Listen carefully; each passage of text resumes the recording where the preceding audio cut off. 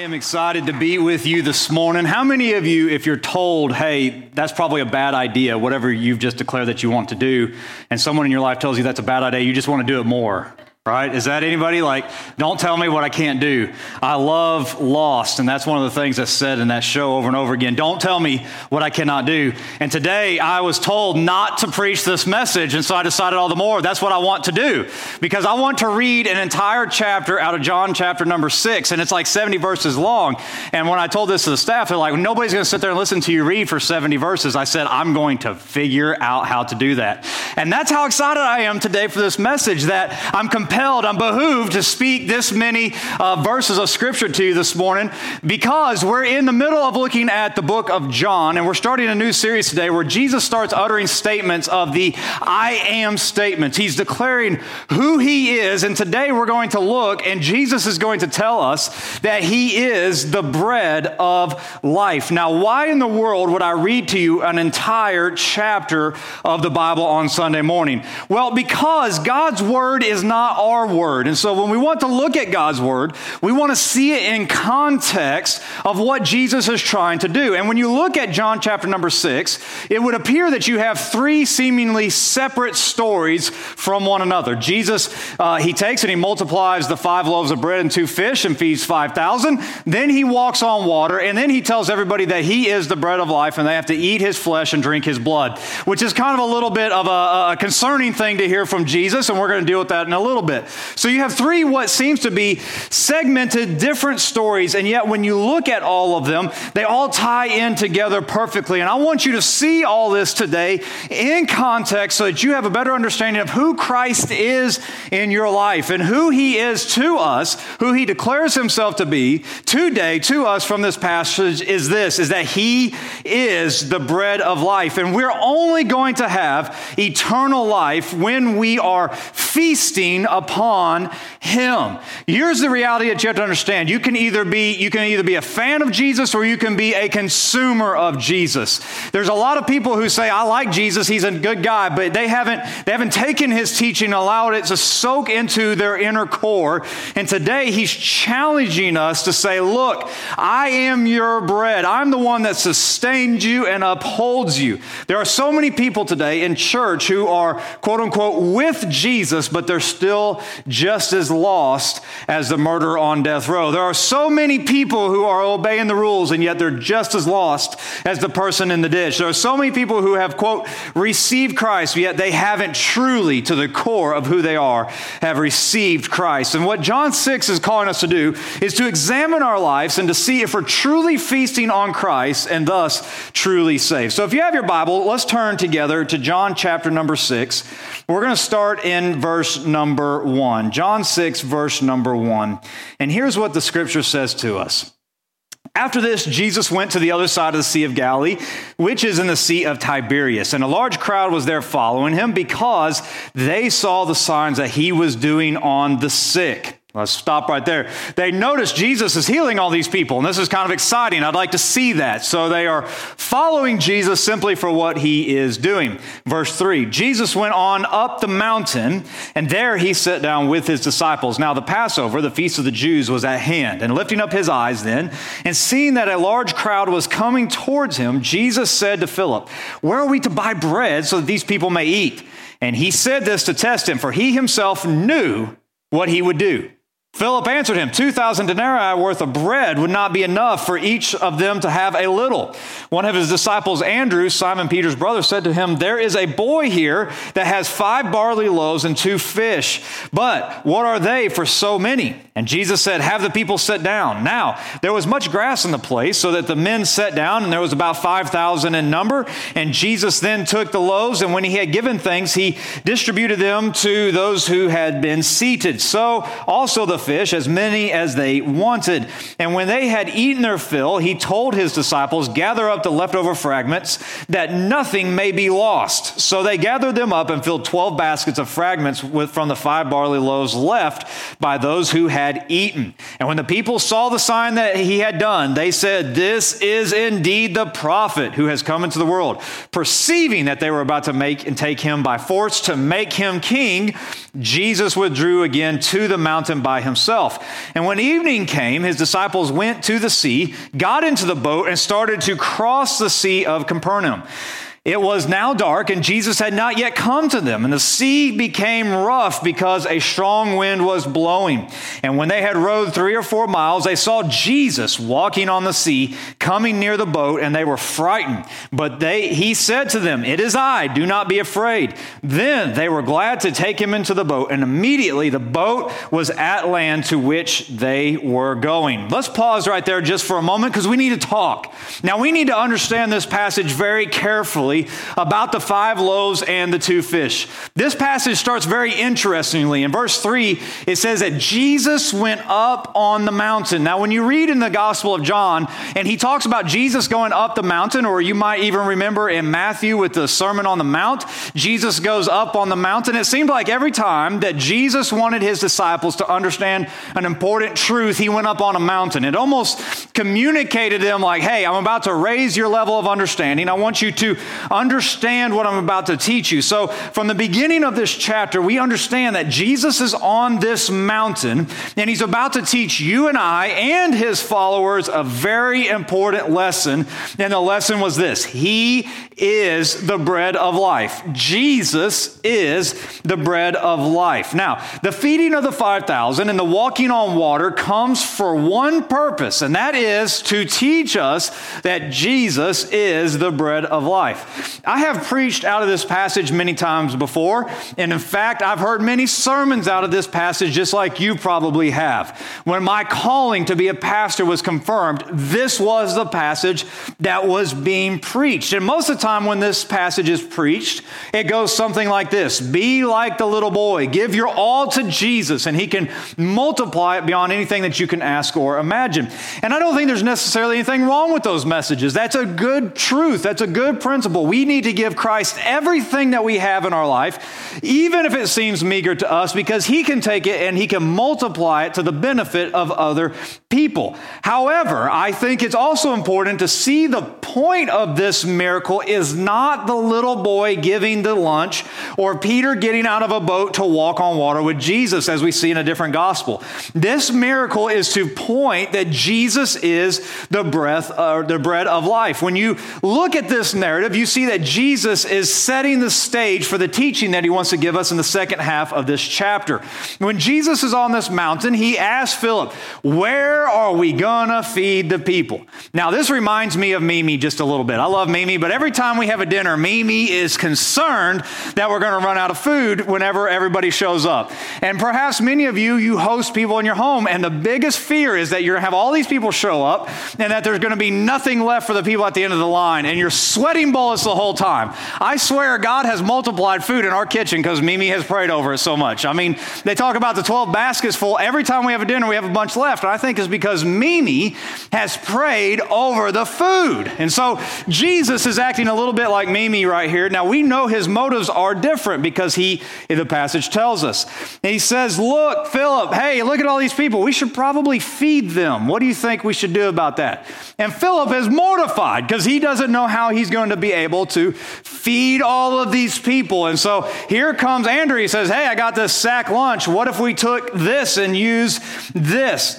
Here's the thing that we need to understand is that the Bible makes it clear that Jesus is using this as a test to get everyone to see the desperate situation that they are in. Jesus could have solved this problem without involving any of the disciples, but he wanted them to see his power on display.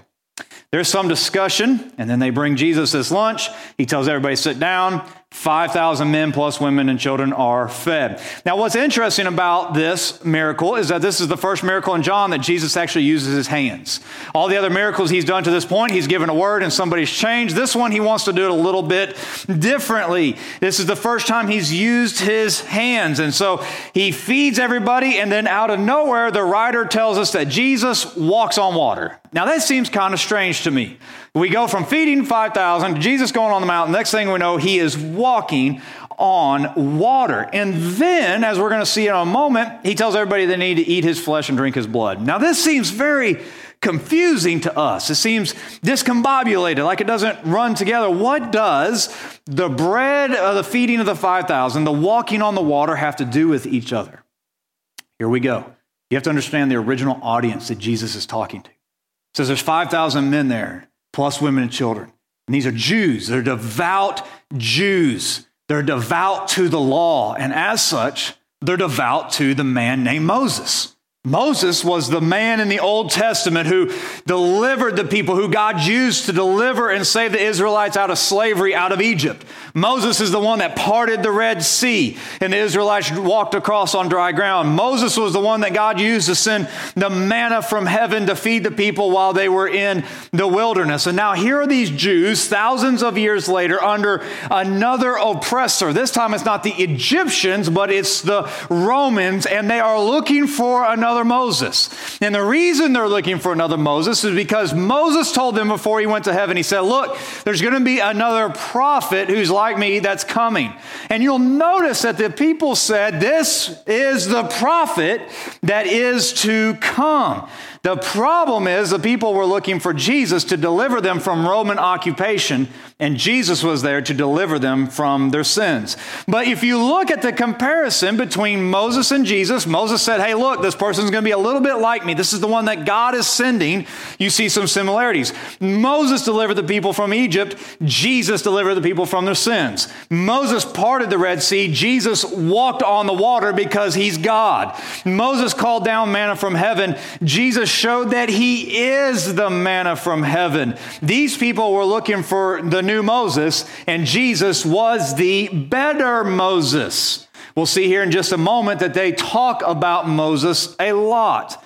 Now, I don't know a person today who's facing any sort of problem in their life and they said, you know what we need right now?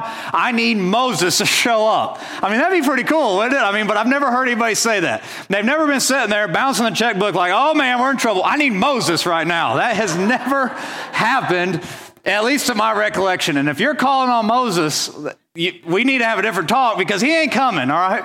But these people misunderstood what Moses told them. He was trying to tell them to look to the Messiah. They thought another guy was coming with a staff to deliver them from oppression. Now, Jesus then appears, and the crowd says, it says in verse number 15, let's go verse 14. When they had seen the sign, they said, this is indeed the prophet who is to come into the world.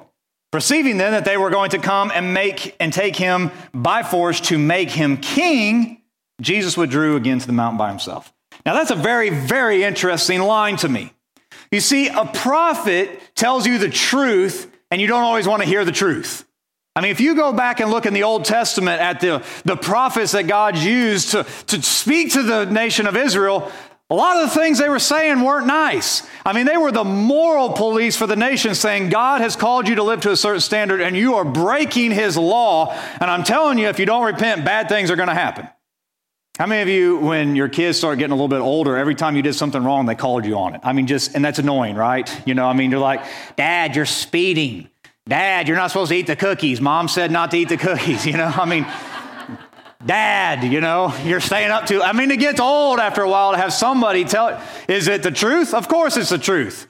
Why is the kid telling you the truth? Because you've told them that, but you are being a hypocrite, not living up to what you've told them.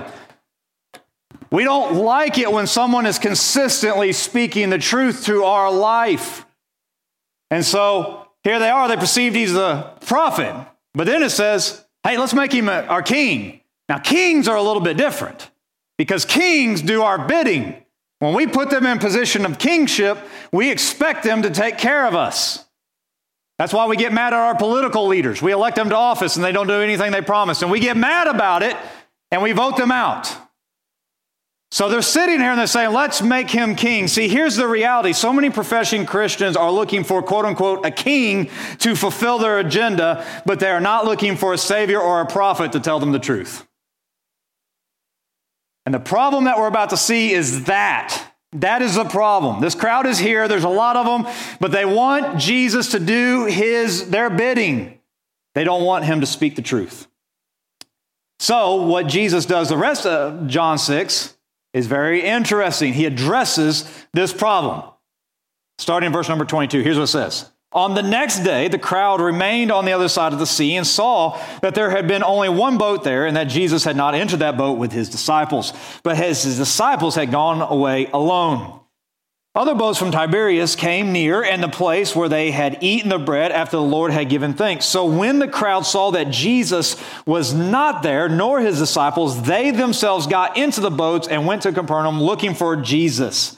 And when they found him on the other side of the sea, they said, Rabbi, when did you get here? And Jesus answered them, Truly, truly, I say to you, you are seeking me, not because you saw the signs, but because you ate your fill of the loaves. Do not work for food that perishes, but for the food that endures for eternal life, which the Son of Man will give you. For on him God the Father has set his seal. Then they said to him, What must we do to be doing the works of God? And Jesus answered them, This is the work of God, that you believe in him whom he has sent. So they said to him, Then what sign do you do that we may see and believe you? What work do you perform? Check this out. Our fathers ate the manna in the wilderness, as it is written, he gave them bread from heaven to eat. So they're basically saying, hey, we're looking for Moses. You need to be like Moses. And Jesus said to them, Truly, truly, I say to you, it was not Moses who gave you the bread from heaven, but my Father gives you true bread from heaven. For the bread of heaven is he who comes down from heaven and gives life to the world. And they said to him, Sir, give us this bread always. And Jesus said to them, I am the bread of life. Whoever comes to me shall not hunger, and whoever believes in me shall never thirst. But I said to you that you have seen me, and yet you do not believe. All that the Father gives me will come to me, and whoever comes to me I will never cast out. For I have come down from heaven not to do my own will, but the will of him who sent me. And this is the will of him who sent me, that I should lose nothing of all that he has given me, but raise up on the last day. For this is the will of the Father, that everyone who looks on the Son and believes in him should have eternal life, and I will raise him up on the last day. So the Jews grumbled about him because he said, I am the bread of life that came down from heaven. And they said, Is this not Jesus, the son of Joseph, whose father and mother we know? How does he say, I have come down from heaven? And Jesus answered them, Do not grumble among yourselves. No one can come to me unless the Father who sent me draws him, and I will raise him up on the last day. It is written in the prophets, and they will be taught by God. Everyone who has learned and heard and learned from the Father comes to me. Not that anyone has seen the Father except him who is truly from God. He has seen the Father. Truly, truly, I say to you, whoever believes has eternal life. I am the bread of life. Your fathers ate the manna in the wilderness, and they died. This is the bread that comes down from heaven, so that one may eat of it and not die. I am the living bread that came down from heaven. If anyone eats of this bread, he will live forever. And the bread I will give for life of the world is my flesh. And the Jews then disputed among themselves, saying, How can this man give his flesh to eat? And so Jesus said to them, Truly, truly, I say to you, unless you eat the flesh of the Son of Man and drink his blood, you have no life in you. Whoever eats my flesh and drinks my blood has eternal life, and I will raise him up on the last day. For my flesh is true food, and my blood is true drink. Whoever eats on my flesh and drinks my blood abides in me, and I in him. As the living Father sent me, and I live because the Father, so whoever feeds on me, he also will live because of me. This is the bread that came down from heaven, not like the bread your fathers ate and died. Whoever feeds on the bread will live forever. Jesus said these things in the synagogue as he taught in Capernaum. Wow, I need a break. Talk amongst yourselves.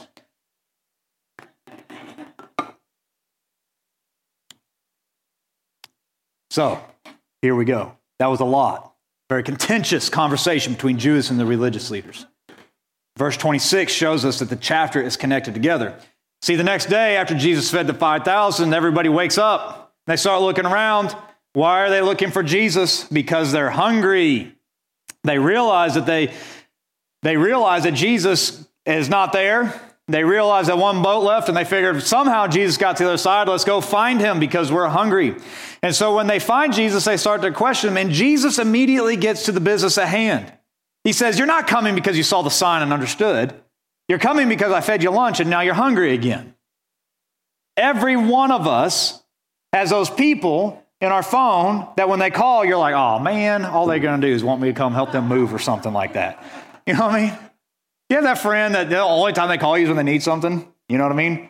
And it's always to move something heavy, you know, because you have a truck and he drives a Prius. And so they're like, hey, let's call Bob. He has a truck.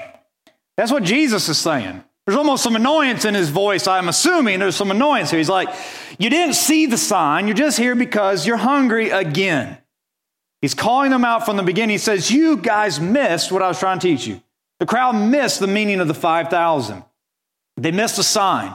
They missed who truly Jesus was. They just had a meal, were satisfied.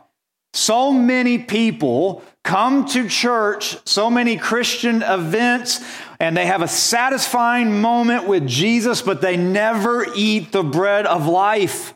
And so they're searching for satisfaction in all the wrong things. Church is not the bread of life. If you're coming here to get satisfied to your core, you are going to be thoroughly disappointed. Christian events are not the bread of life. Worship music is not the bread of life. None of these things are going to satisfy your core. They can be meals fed to us from the hands of the Father. It can be beneficial to our souls, but it is not going to satisfy, and we're going to wake up again hungry. These types of people are constantly eating bread from Jesus' hand.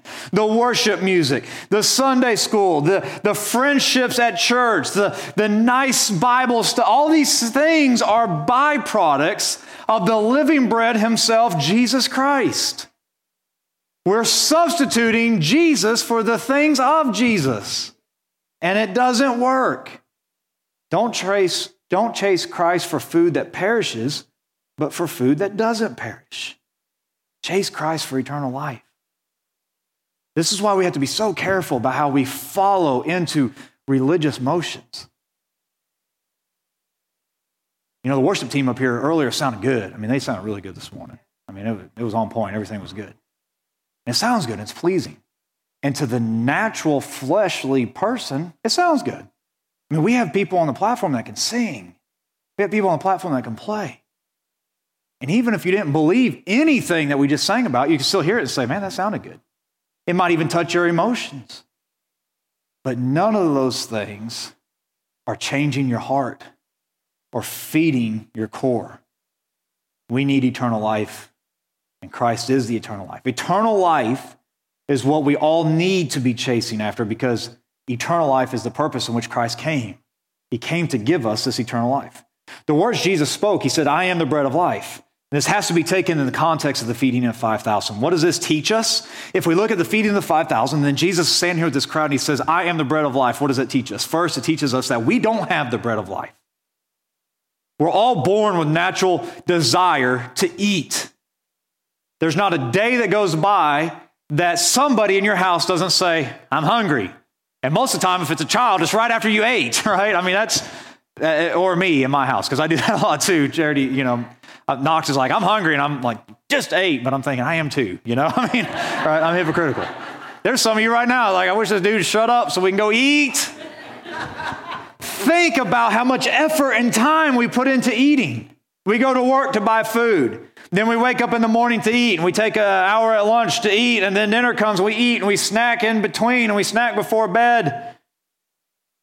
Lucas Tollefson used to tell me he keeps a stack of Oreos by his bed at night to eat them. Ain't that the truth? Mimi bought them. She was enabling that bad behavior. He told me he'd wake up in the middle of the night, roll over, grab some Oreos, eat them, and go back to sleep. I said, what in the world is wrong with you? People like to eat. And see, what the people in this account were doing is they're trying to find some food. But what they needed was Jesus. They remembered the account of Moses. He said, hey, Moses brought manna from heaven every day for 40 years. I mean, the chances of me living for 40 years isn't very good, so I don't have to work another day of my life. Let's go bring food every day. Why was this crowd so demanding? Because they knew they didn't have the bread. When Jesus asked Philip, where we're going to feed these people, Philip didn't have an answer. And we are like Philip. We are powerless to supply the bread of life to ourselves. We are powerless to bring ourselves eternal life. We are powerless to satisfy our spiritual, our emotional hunger. We're completely inept at doing that. We have to understand what the bread of life is. The bread of life is a reference to eternal life. Now, eternal life is more than just living for a long time. Eternal life was the design of humanity. When God placed Adam and Eve in the garden, He provided everything they needed so they could have eternal life. And that eternal life was to live and be productive and to gaze upon God's glory and to love God and love one another. It's a picture of paradise, is how we were created to live. And now, since we botched that with our sin, the picture painted of eternal life is given to us in the book of Revelation. We see it, that this eternal life is that in which the garden, so to speak, is reformed. It's remade for us. We're redeemed by the blood of Christ. And now we're in heaven, and there's no worry, and there's no stress, and there's no pain, and there's no suffering. Those are the things we need. Those are the things that only satisfy. It's the life that we are meant to live. There's no tears in this life. There's no hurt in this life. There's no sleepless nights in this life. This is what we all need if we realize it or not. If you've ever talked, I want to be careful with how I say this, but it's a truth, and we all have known people like this. If you've ever talked to an elderly person who has the hope of heaven in their heart, and all their friends have passed away and their spouses have passed away, they're consistently asking God, when can I go next? What does that teach us? Their heart is longing for heaven. To live forever in this state of life would be hell itself. They're longing for heaven, which shows us that every single one of us is longing for eternal life. It's what we desire, but we can't get it. Second, what it shows us is that we are naturally not going to see Jesus as the bread. Jesus tells the crowd that He is the bread of life. He says, look, eternal bread is me. I am the eternal life. And the crowd starts to grumble. They can't figure out what He's saying. They get defensive. They're like, hey, this is Jesus. We know His family, we know His brothers and sisters, and we've seen His work as a carpenter, and He says He come down from heaven. He is not the eternal life. Here's what this teaches us. Every single one of us are also not going to see Jesus as life. We will all struggle to see how Jesus is the answer to our problems. We're going to all struggle to see how Jesus is the answer to our problems on earth, and we're also going to struggle to see how Jesus is the answer to our eternal problems. We're also going to have questions about Jesus that we can't answer. This crowd could not get the answers they were looking for about Jesus. They're like, hey, well, we know this guy. We watched him grow up. This doesn't make sense. People were not struggling with what Jesus wanted to do in their life, but they were struggling with who He was in their life. And all of us are going to struggle with the same thing. Surrendering my life to a man who lived 2,000 years ago doesn't make a whole lot of sense to me today. We're always going to have reasons why we can explain away Jesus. This is why verse 44 is so important to us. Jesus said, "No one can come to me unless the Father who sent me draws him." The day before, the Holy Spirit multiplied the bread in the hands of Christ. And now the Holy Spirit was trying to stir up their hearts, but they were ignoring the stirring in their life. The third thing that this teaches us is that Christ is the only living bread that we need to feast on. See, this crowd is struggling to understand Jesus, and they're getting frustrated with Him, and He just looks at him and He says, look, my flesh and my blood are true food and true drink for eternal life. Now, when Jesus says this, the entire conversation descends into chaos. The idea of feeding on Jesus is difficult. Feeding on Jesus' flesh is offensive to us. Drinking His blood is offensive to us. If we walked up onto a group of cannibals eating a body, we would have a problem with it. We'd be horrified. We'd be nauseated. We'd be sick, and we would want to run away as fast as possible. So when Jesus invites them to do this, they throw a fit. Now, when Jesus is standing around the well with the woman, He tells her that she needs to drink from the living water. Hey, I can get behind that. That's something I can get behind. But now when He's saying, hey, look, you need to eat on my flesh and drink my blood, whoa, I'm out. That is something that is offensive to me. So what in the world is Jesus saying when He says this? Jesus is pointing to His death. This sounds graphic, but you have to understand what he's saying. You can only eat a body if it's dead. If Jake walks up and bites my arm, there's a problem, okay? There's a problem. There's a club, a gun, something's about to get, involved here pretty quick, because that hurts. We're not going Mike Tyson on each other around here. That was too far. That was too far. Lord, I apologize. I'm going to probably get an email for that one. Jesus is trying to make a point. This is graphic and gruesome for a reason. Eternal life only comes because there's a violent death. Your eternal life, my eternal life, only become a reality because Jesus died a violent death. And if you want that eternal life, then you have to consume that to your core. Verse 47 is a linchpin to help us understand what Jesus is saying. Jesus shows us that eating is believing. Let me read it to you. Truly, truly, I say to you, whoever believes has eternal life. I am the bread of life. Jesus is trying to get the people to see their desperate need for this life. When you eat of natural bread, you're going to die. He's basically saying, look, you guys are looking for Moses again, but all the people who ate from the hand of Moses are dead. They're not here. I am giving you something that lives forever. Jesus is contrasting the eternal bread of life with physical bread that does not satisfy.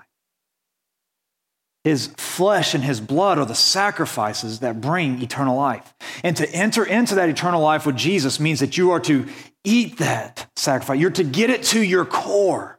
You're to consume it. You're to allow the truth that Jesus' death saves you to go to the core, the center of who you are. You're not to play with it. You're not to use it as decoration in your house. You are to consume that truth. You're to believe that truth. You're to let it go to your heart. Jesus is teaching us through this metaphor that eating and drinking is what believing entails. You have to go all in. You have to consume what Jesus is giving you. You have to let it change your life. He's basically saying, look, it's only going to happen through a violent death. I'm going all in for you. I need you to go all in believing me. There's no middle ground. We're going to go eat lunch after this, God willing. I don't plan on going to the restaurant, taking a bite, and then spitting the food out. I'm going to consume it. And too many Christians come on Sunday, they chew on it just a little bit, and they spit it out the door as soon as they walk out, and they're wondering, why am I not satisfied to my core? Why am I not satisfied to my core? Fourth thing Jesus teaches this is that Jesus will supply you with enough bread. I love verse 37 because he says, all who come to me, I'm not going to turn any of them away. I'm not going to cast any of them out. I'm not turning any of them away. When Jesus multiplied the 5 loaves and 2 fish, he then told the disciples, hey, go pick up the baskets full left. And how much did they get? 12 baskets.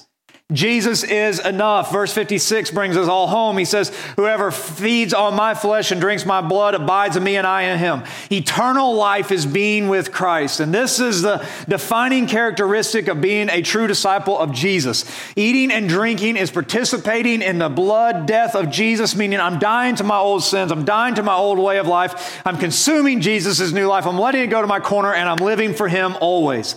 That is what Jesus is calling us to do. And until we do that, we're going to be like this crowd where we're consistently chasing after Jesus, never satisfied with Jesus, and irritated that he hasn't brought us what we think we need.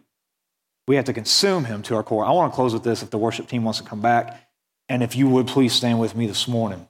I'm going to finish reading this chapter. Starting in verse number 60, it says this. When many of the disciples heard it, when Jesus said, eat my flesh and drink my blood, when they heard it, they said, this is a hard teaching. Who can listen to it? But Jesus, knowing in himself that his disciples were grumbling about this, said to them, do you take offense at this? Then what if you see the Son of Man ascending to where he was before? It is the Spirit who gives life. The flesh is of no help at all. Pause right there.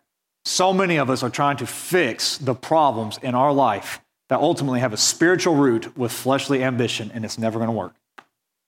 Verse 64.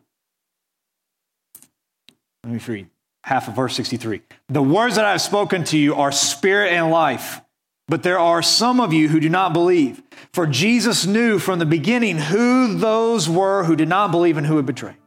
And he said to them, this is why I have told you that no one can come to me unless it is granted to him by the Father. After this, many of his disciples turned back and no longer walked with him. So Jesus said to the 12, do you want to go away as well? Simon Peter said, Lord, to whom shall we go? You have the words of eternal life. And we have believed and have come to know that you're the Holy One of God. Jesus said to them, did I not choose you, the 12? And yet one of you is the devil. And he said this, spoke of Judas, the son of Simon Iscariot. For he, the one of the 12, was going to betray him. So when Jesus said all this stuff, you have to understand that draws a line in the sand. For some, it's offensive. For some, it brings hope. For the majority of the crowd there that day, when Jesus said, you have to consume me, go all in, they said, this is a hard teaching. Who can take it? And they turned their back and they stopped following him. There is a line in the sand for all of us. Do we take the hard teaching of Jesus and let it soak in? Or do we say, that's too hard for me. I can't give up everything and go all in for Christ. There's some of us that when we come and we have all these weights in life and we come to Christ, we're looking for bread. The problem is Christ calls us to turn inwardly first and consume me. Every problem in life is going to have a spiritual root to it at some point. Sure, I believe in Jesus. I'm not going to stop eating. I'm going to still eat food. I'm going to go eat lunch after church today, just like you are. But in a way, that's exactly the contrast of what Jesus is trying to say. Until you fix in here, none of this other stuff is going to matter. And so a lot of us, we have some issues, some things at the core of who we are, and we're looking to all these different things to bring us bread, and yet we're still left hungry. We've had people promise us things that have left us hungry. We have given ourselves to careers and ambition that have left us hungry. We have given ourselves to relationships that have left us hungry. We have given ourselves in marriages that have left us hungry. We have given ourselves in pursuits that have left us hungry. None of these things were bad necessarily, but they haven't satisfied what we truly need, which is Christ to enter into our hearts and to satisfy us at our core. And I just believe that there's some people in this room this morning that you're here and there's a place of dissatisfaction in your life. What are you to do? You're to mimic Peter's words. You know, Peter gets a hard rap a lot, but man, he threw down the gauntlet right here. Jesus turns to them, and who knows Jesus' emotion in this moment? Maybe I'm reading into it a little bit wrong, but it sounds like he's a little bit irritated. He looks at the 12 and says, what about you guys? I've done had you follow me around for the last year. Are you going to leave me just like these guys? I think Jesus probably felt some of those emotions sometimes. He faced the same thing that we did. And what does Peter say? Peter said to him, Lord, where shall we go? You have the words of eternal life, and we have believed and have come to know that you are the Holy One of God. Some of us need to come to a point where we're like Peter, like, God, I don't know where else to turn. You have the words of eternal life, and I need life in my situation.